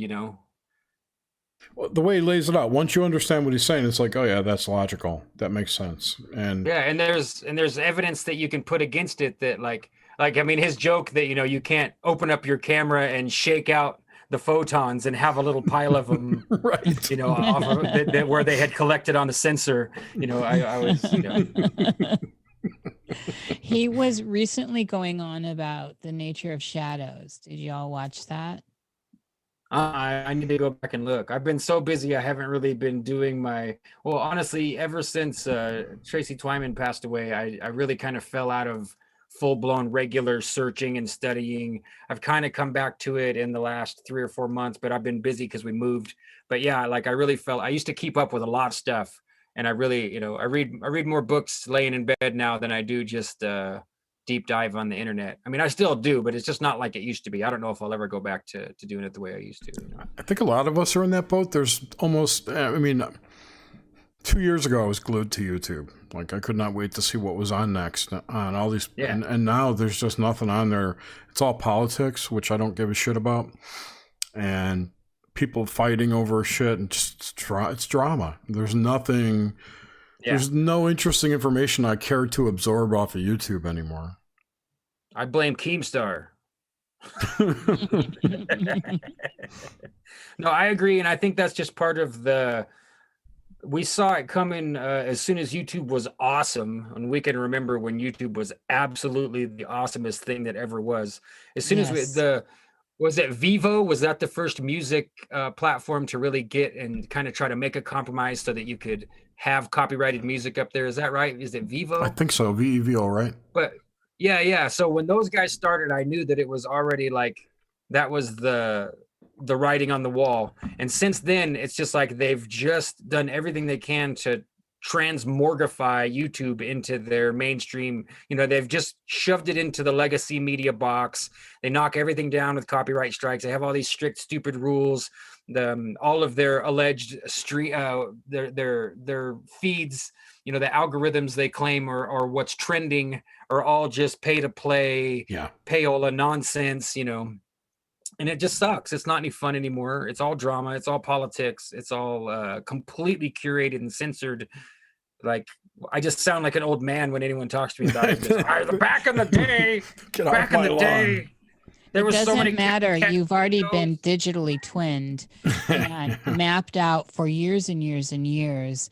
And where we are now is it doesn't need you. And so the organic you can sit in bed and read a book, but there is a digital you that is existing and knows everything about your mannerisms, your speech patterns, your flicker rate of blinks, etc. And it's been mapping you for a very long time. At this point, I call it a PA now, personal assistant, but what I mean, that's my code word to get around the Uncle Algo thing, the twinning that's happened. We're so sorry. Uncle Algo. And so there was a dude who used to talk about that. Really? The digital twinning? Anthony Patch was his name. Oh, interesting. Yes. He had this idea that there was some supercomputer with a digital representation of, like, a sim of everybody in it. Sorry, go ahead. We started to, we have accepted and agreed to these contracts, and it's continuing on now, and especially now that everything's connected. So unless you're using old school Tesla bulbs, which I do, and they still work, they've been working over 100 years. Tesla or Edison? Tesla bulbs. You can buy them in the wilds.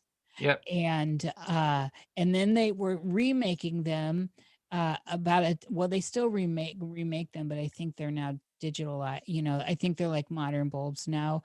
But there were some like over a decade ago when they were remaking them that you could buy. I bought some of those, and a decade, and they're still going strong, by the way. And they don't have because Tesla made a new bulb because of the Chicago World's Fair or whatever it was. And he didn't, he went and like came up with a design different than Edison's, and that was the whole kick that it lasted forever. I remember you didn't, unless you actually physically broke it or something, they would. Right. And there's still many Tesla bulbs in buildings, in government buildings, especially out east, that have been going strong for 100 years. So, but like I said, you can get these in the wilds at antique stores on eBay, and they're worth the price because they won't go out. But plus, they're not tracking you; they're not part of the Internet of Things, and I highly recommend it. But beyond that, what I'm saying is this digital twinning. We have programmed our pods.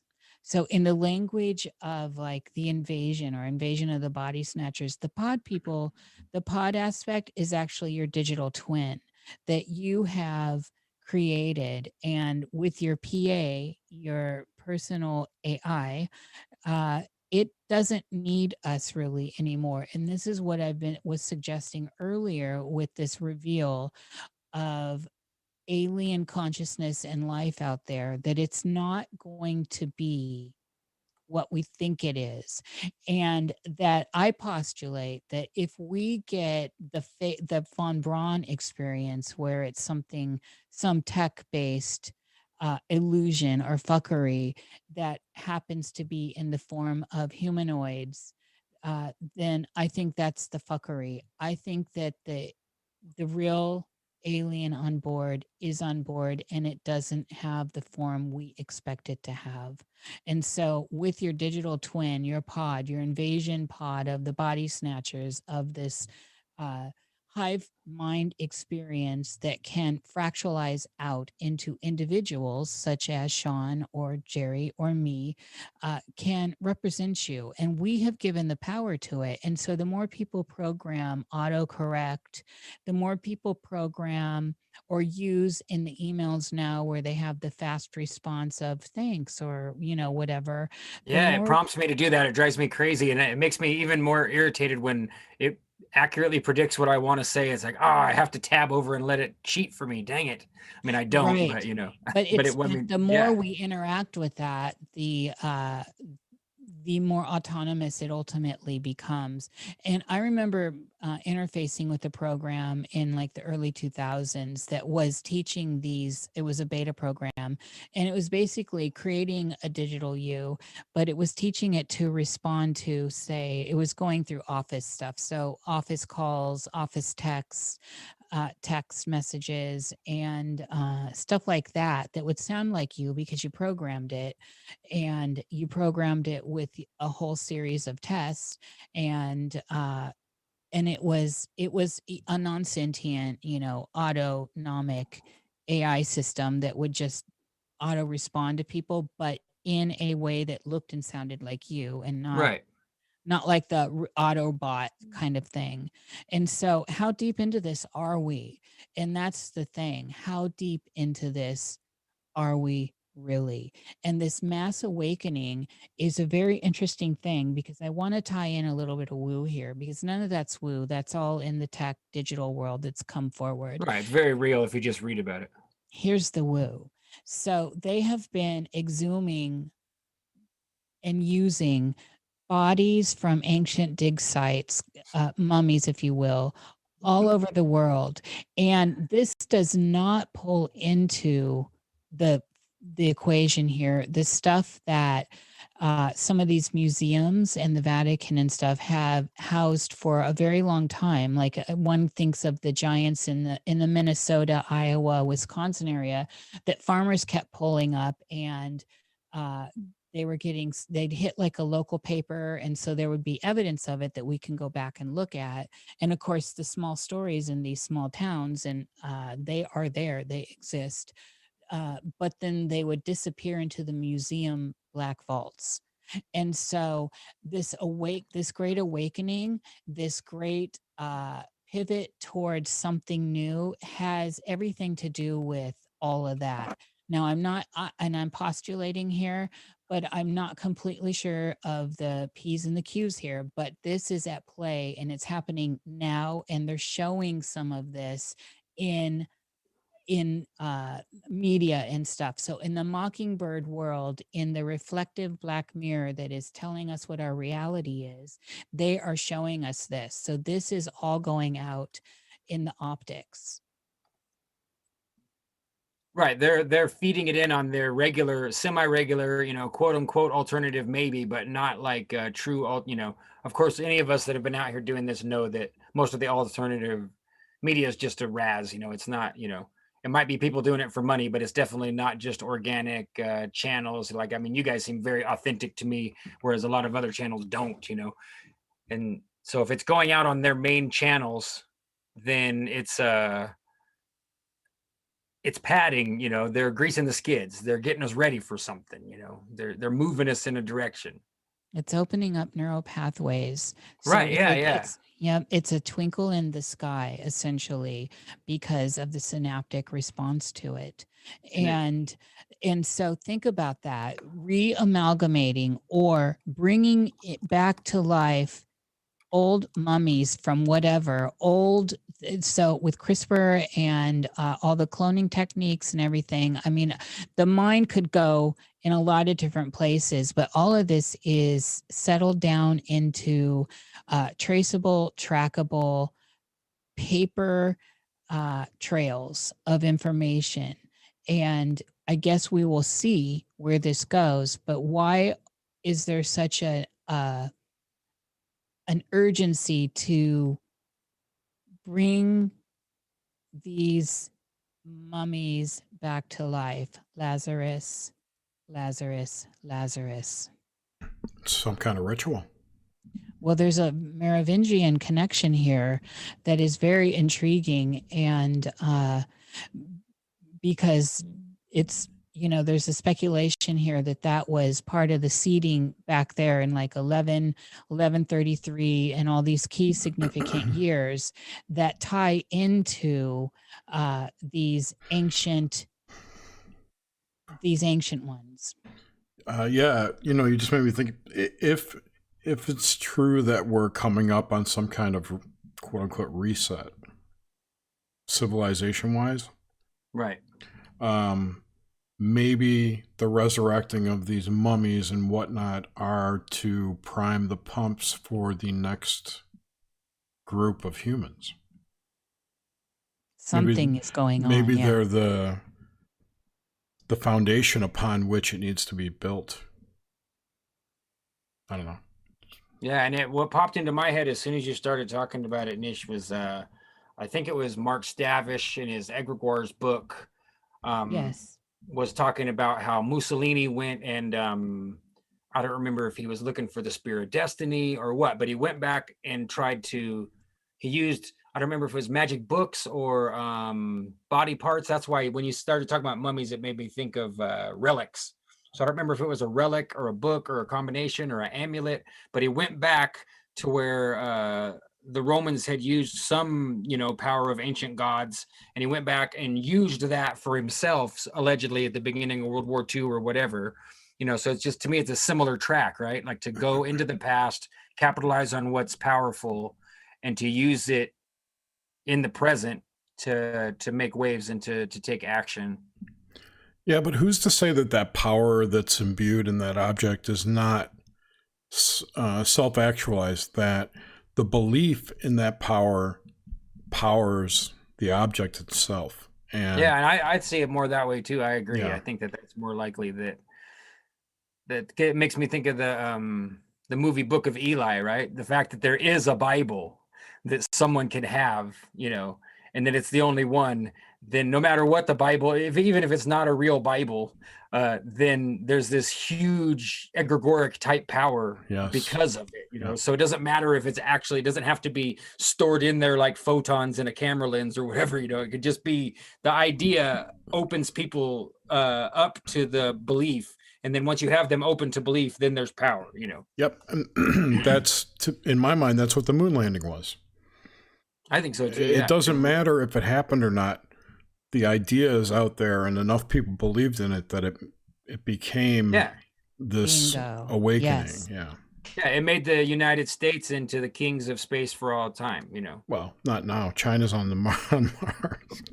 But that's still. I noticed it was purple too. I saw that Mars was purple, not red. So apparently, I just saw this news story before the show too that the lander footage of the Mars lander is apparently frame by frame identical to the NASA lander footage. Oh, really? Yeah. Oh my God. And made a joke that NASA and China hired the same Fiverr guy to do it. Fiverr.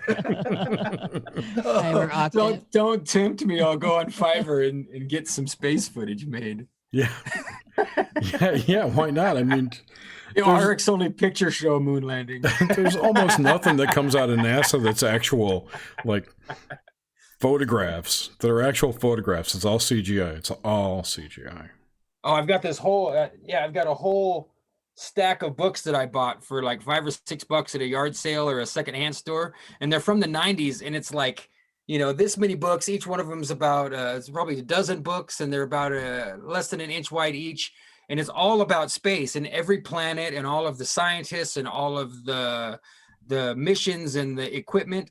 And it's all CGI. Mm-hmm. The only photography is these guys sitting there in their white coats or with their pipe, or there's a picture of the telescope Right. But all of the alleged evidence of space and all of the satellites and all of the equipment is all CGI. And so I bought the whole stack just as a way to indemnify myself when people argue. If they really want to get in an argument, like, okay, well, you have to flip through every page of this whole reference section like I did and see that there's no photography of space in here. I mean, I really wanted there to be at least a couple blurry pictures or something, but it's not there. Yeah, not there's a lot of high altitude pictures, but there's not. Yeah. You know, everything else is pretty much CGI. And that reminded me too of I think it was the Mercury missions where they were orbiting the Earth and they did the first spacewalk. There's one of those videos that where the guy leaves the capsule, he's on a cord, and he turns his head and like salutes back to the camera. Yeah, I remember that one distinctly. Yeah, right. Well, so the space suits that they wore at that time, there was no articulation in the neck. Right. And that's the one that looks the most like true old school stop frame motion. Action. Yep. I mean, because I love Ray Harryhausen and all those old movies. So it's like it's a very distinct look. Nothing looks like true stop action photography. And it looks so much like it. It is just like, oh, you guys knew this wasn't going to stand the test of time. Well, they didn't. I mean, this was back Disney. Disney was involved in that project. Yeah. So, I mean, they kind of generated all that. But it is standing the test of time because look at how many people still buy it. People don't look back at that anymore. It's hard to find, and people don't look at it. They'd rather watch SpaceX. Right, but what I'm saying is, and this is what's so frustrating with everything going on currently, is it's so, once you see what others don't see and how obvious it is, you just can't, it's that whole Matrix thing. You just can't turn that off really. So with everything going on right now in the collective, everything is so stupidly obvious to people that are looking and really asking questions and digging beyond the pile that when you ask a question, you get this, pile of shit shoveled at you that you have to go through. And that's the response to the reality that is being pushed before us. And yet when it's so obvious that you can see through all the propaganda, for lack of a better word, and through the narrative, through the bullshit narratives, when you can look at that old stock footage and go, holy shit, this is stop frame. I mean, just all the million ways in which you can pull stuff apart. And then we look around and we're still in the minority. No matter what, look at, and so I I'll be gracious and say there's maybe a 50-50 divide now, but it's still no way. It all looks well, but when it all looks so, when it all looks so obvious, I mean, it's just I put my head in my hand constantly at stuff that's just so completely absurd, and this is why I was talking 6th grade level. That it just boggles my mind and fucks with my perceptions of other people, that so much wool can be over everyone's eyes and they cannot see through the weave. Yeah, I have a theory about that too, that I think this is the speech I give people when they're too zealous about quote unquote waking people up. I tell them, look, if you're really asleep, unless it's an absolute emergency, like the room you're in is on fire, you probably don't want to be woken up in a hurry, no matter what.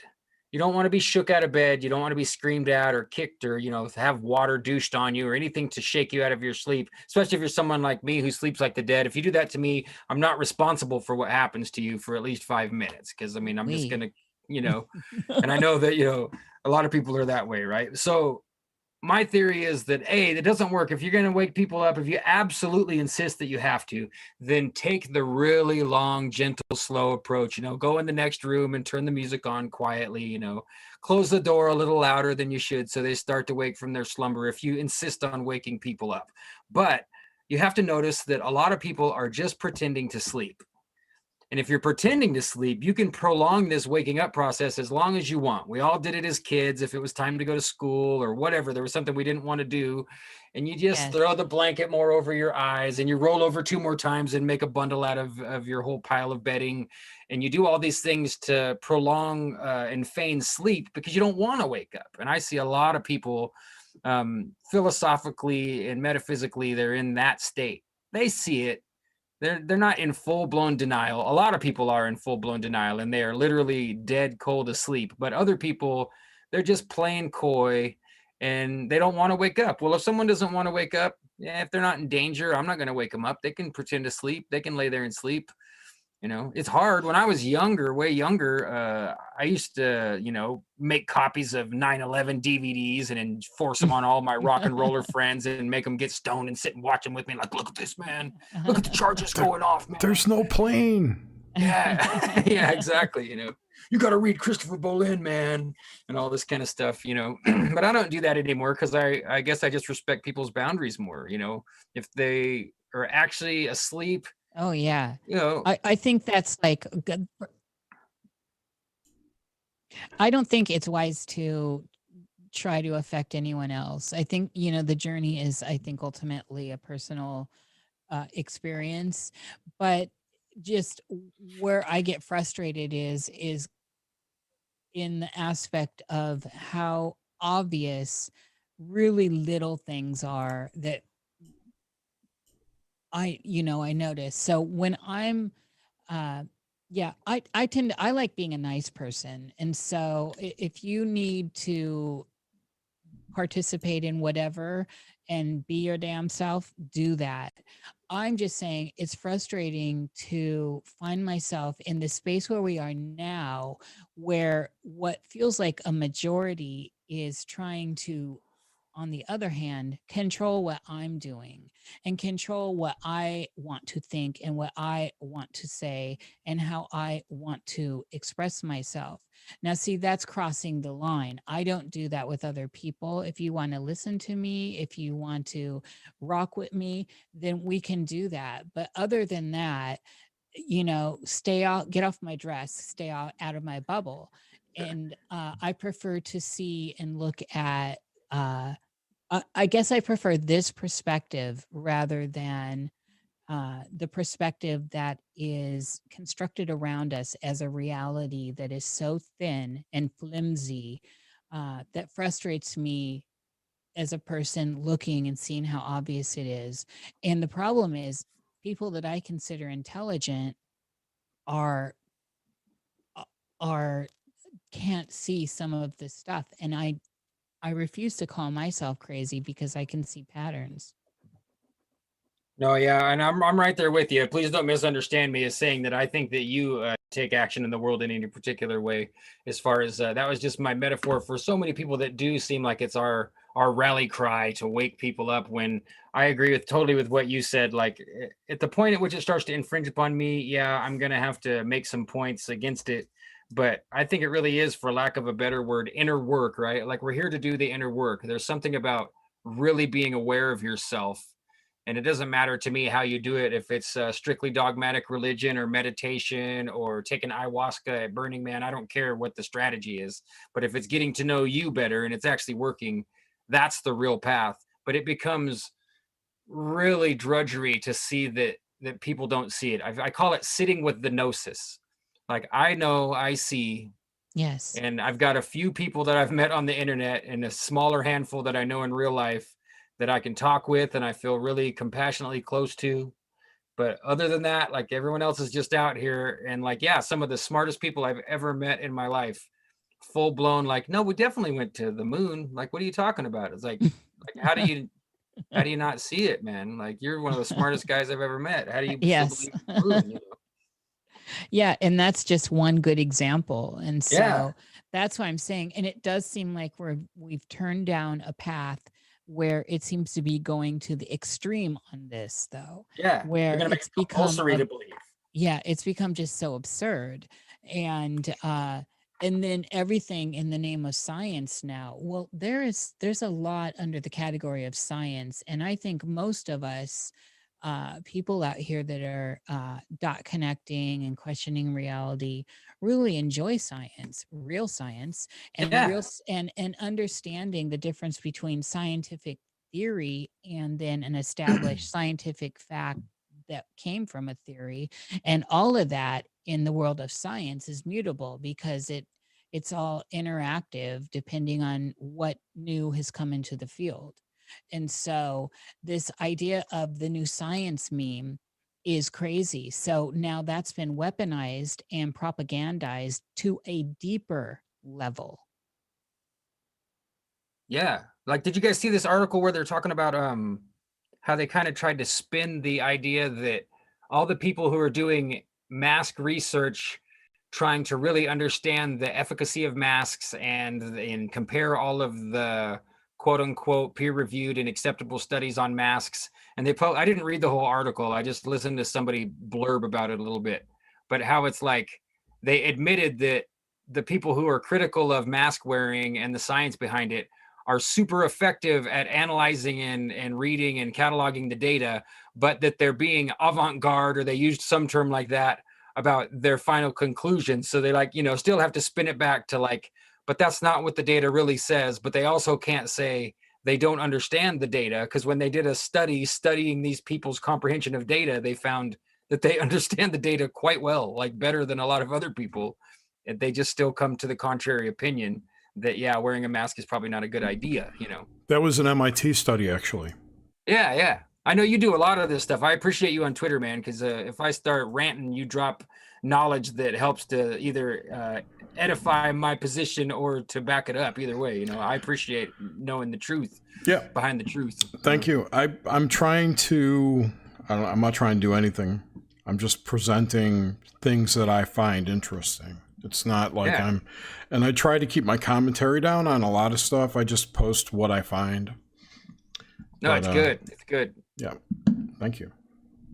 Well, cool. This has been a great conversation. It's been awesome talking to you. Yeah, this has been really, really. Yeah, I feel like we tied rocks to our ankles and went right to the deep end, and just all threw our rocks in and put our arms up and went down into the hole. And I've loved it. I feel like I'm in a whole different place, and I appreciate it very much. And it must be interesting because Flavortown is still in chat. So yes. You have to come back again on an obelisk. This was really, really. This was an obelisk. Yeah, that's what I'm saying. Another comeback for another obelisk. Yeah, I'll definitely do that. Gotta have him come back for a Nox Mente. We could do that too, but I love the obelisk so much. I do too. And nobody wants to be on Nox Mente anymore, so. Well, we have it in case we need it. I know. So thank you so much, Sean. Yeah. This was rewarding and a nice way to cap off this end of my day. Thank you. And thank you, Jerry. Oh, for sure. You're welcome. Yeah, thank you guys very much. I'm glad to come back anytime. Just hit me up wherever, man. Twitter DMs are easy, but I think Jerry's got my email. And plus this gives me the reminder that I can tune in more often. I catch your reruns sometimes. I forgot until Jerry pointed out that the show was live, and it made me remember the reason that I never caught a whole bunch of these is because we were on at the same time when we were still doing Picture Show. It was on Wednesday, and so we were overlapping, and there was no way if I got to the end of an episode of Picture Show that I was still tuning into anything, as you know. Yeah, totally. Yeah. Burnt, well, we do publish the show as a podcast, so you can go back. And awesome. Listen. Yeah. I'll add you to my pod reader if you're not already in there. I've got about 1,000 things in there, but I love it. Tell me about them. Same. All right, cool. Well, thank you everyone for listening. It's been great having you here. Again, thank you, SB and Nish. And next week, I think we're going to have Suzanne back. I haven't talked to her yet, but I will twist her arm and make her come back. Suzanne. She'll be coming round the mountain. She will. Oh, Suzanne. So thank you, everyone in the chat that I don't see, but I'm always happy that you're there. So cool. All right, guys. Yeah, thanks so much, you guys. Have a good night, you guys. Yeah, you too. And everyone have a great night. We'll see you next week. Bye-bye.